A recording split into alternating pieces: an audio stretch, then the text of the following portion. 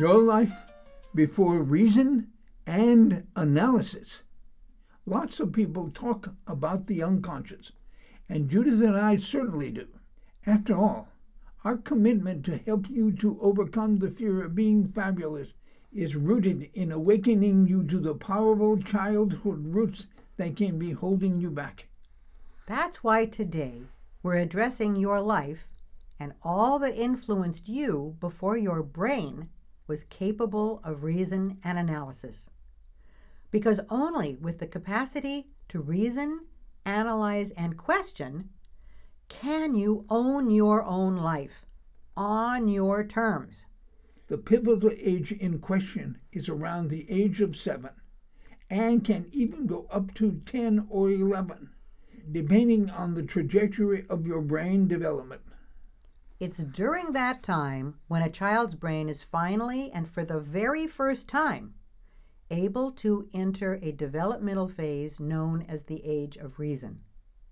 At that time, there is finally sufficient neurological growth in the temporal and frontal lobes of the brain to allow for the expanded cognitive capacities required to reason, question, and analyze reality.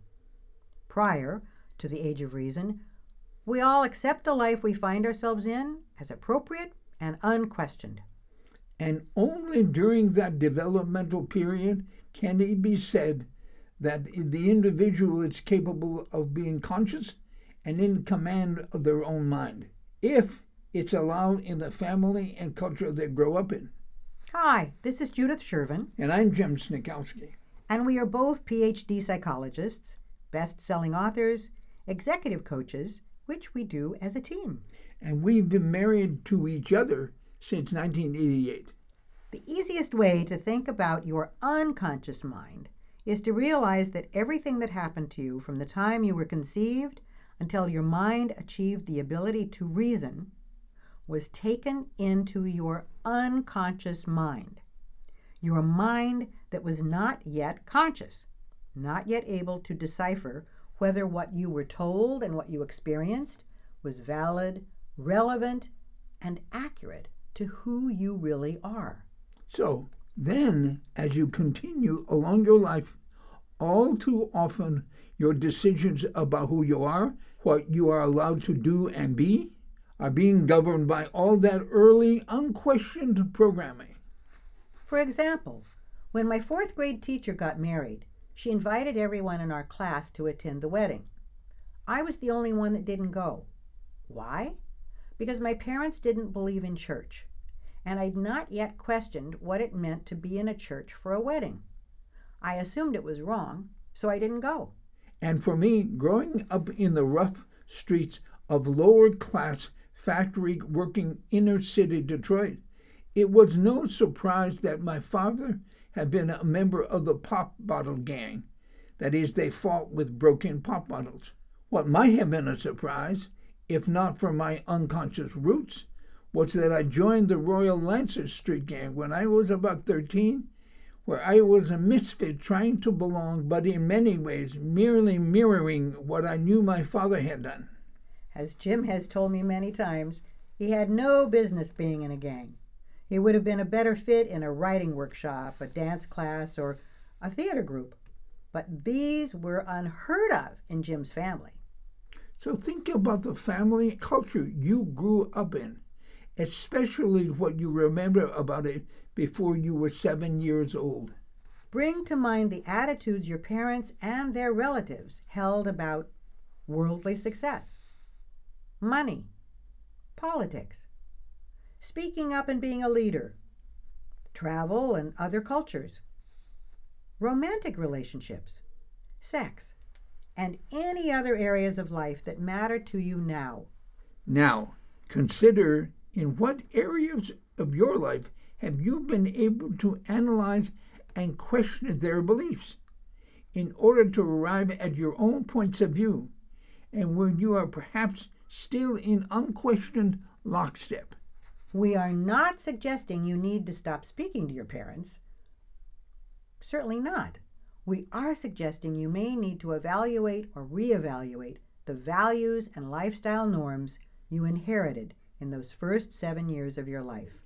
As you know, we are focused on helping you and everyone who listens to our podcast to overcome the fear of being fabulous. And by fabulous, we mean to live your most expanded self-style excellence on your own terms. So take a moment and think about some belief or behavior that you are still maintaining that goes back to your very young, pre-aged 7 reality. For instance, one of mine is what Jim and I call PPS, Pig Pen Shervin, because I learned at a very early age from my Depression-era mother that you should never, ever waste food. So whenever there's a bit of something left over, I'll eat it rather than let it go uneaten and put in the trash. And for me, and this one is a pretty funny one, I hate haircuts, still to this day. Why? As best I can tell, it's because when my mother started cutting my hair, and since my hair was curly, she'd leave it nice and long on the top so she could make what were known as sausage curls on the top of my head. They were the size of 50-cent pieces. I think she started this when I was about 3 or 4, and I hated it. Now, since neither of the examples we've given are getting in the way of our professional success, or our friendships, or our marriage, we're not likely to give up PPS or hating haircuts. But for anything that is holding you back, this is an opportunity to evaluate whether it belongs in your future or to who you really are. For instance, if you were raised to be humble and unassuming, and it's holding you back from being more assertive in your career goals, we encourage you to reconsider whether normal ideas of humility belong in your life. Well, Jim, please tell everybody your much better idea about true humility. True humility is not the suppression of your gifts, quite the contrary. True humility is the full expression of your gifts as a way of honoring their source. Source with a capital S, whether you think of that as God or the big U or all that is. If you are hiding your gift, don't you think that source would be pretty annoying? Saying something like, after all, I gave all this to you. Why are you hiding what I've given to you to use in the world? So now, at the time of this recording, we are in the time of Passover and Easter. So we encourage you to give yourself the gift of a much larger life.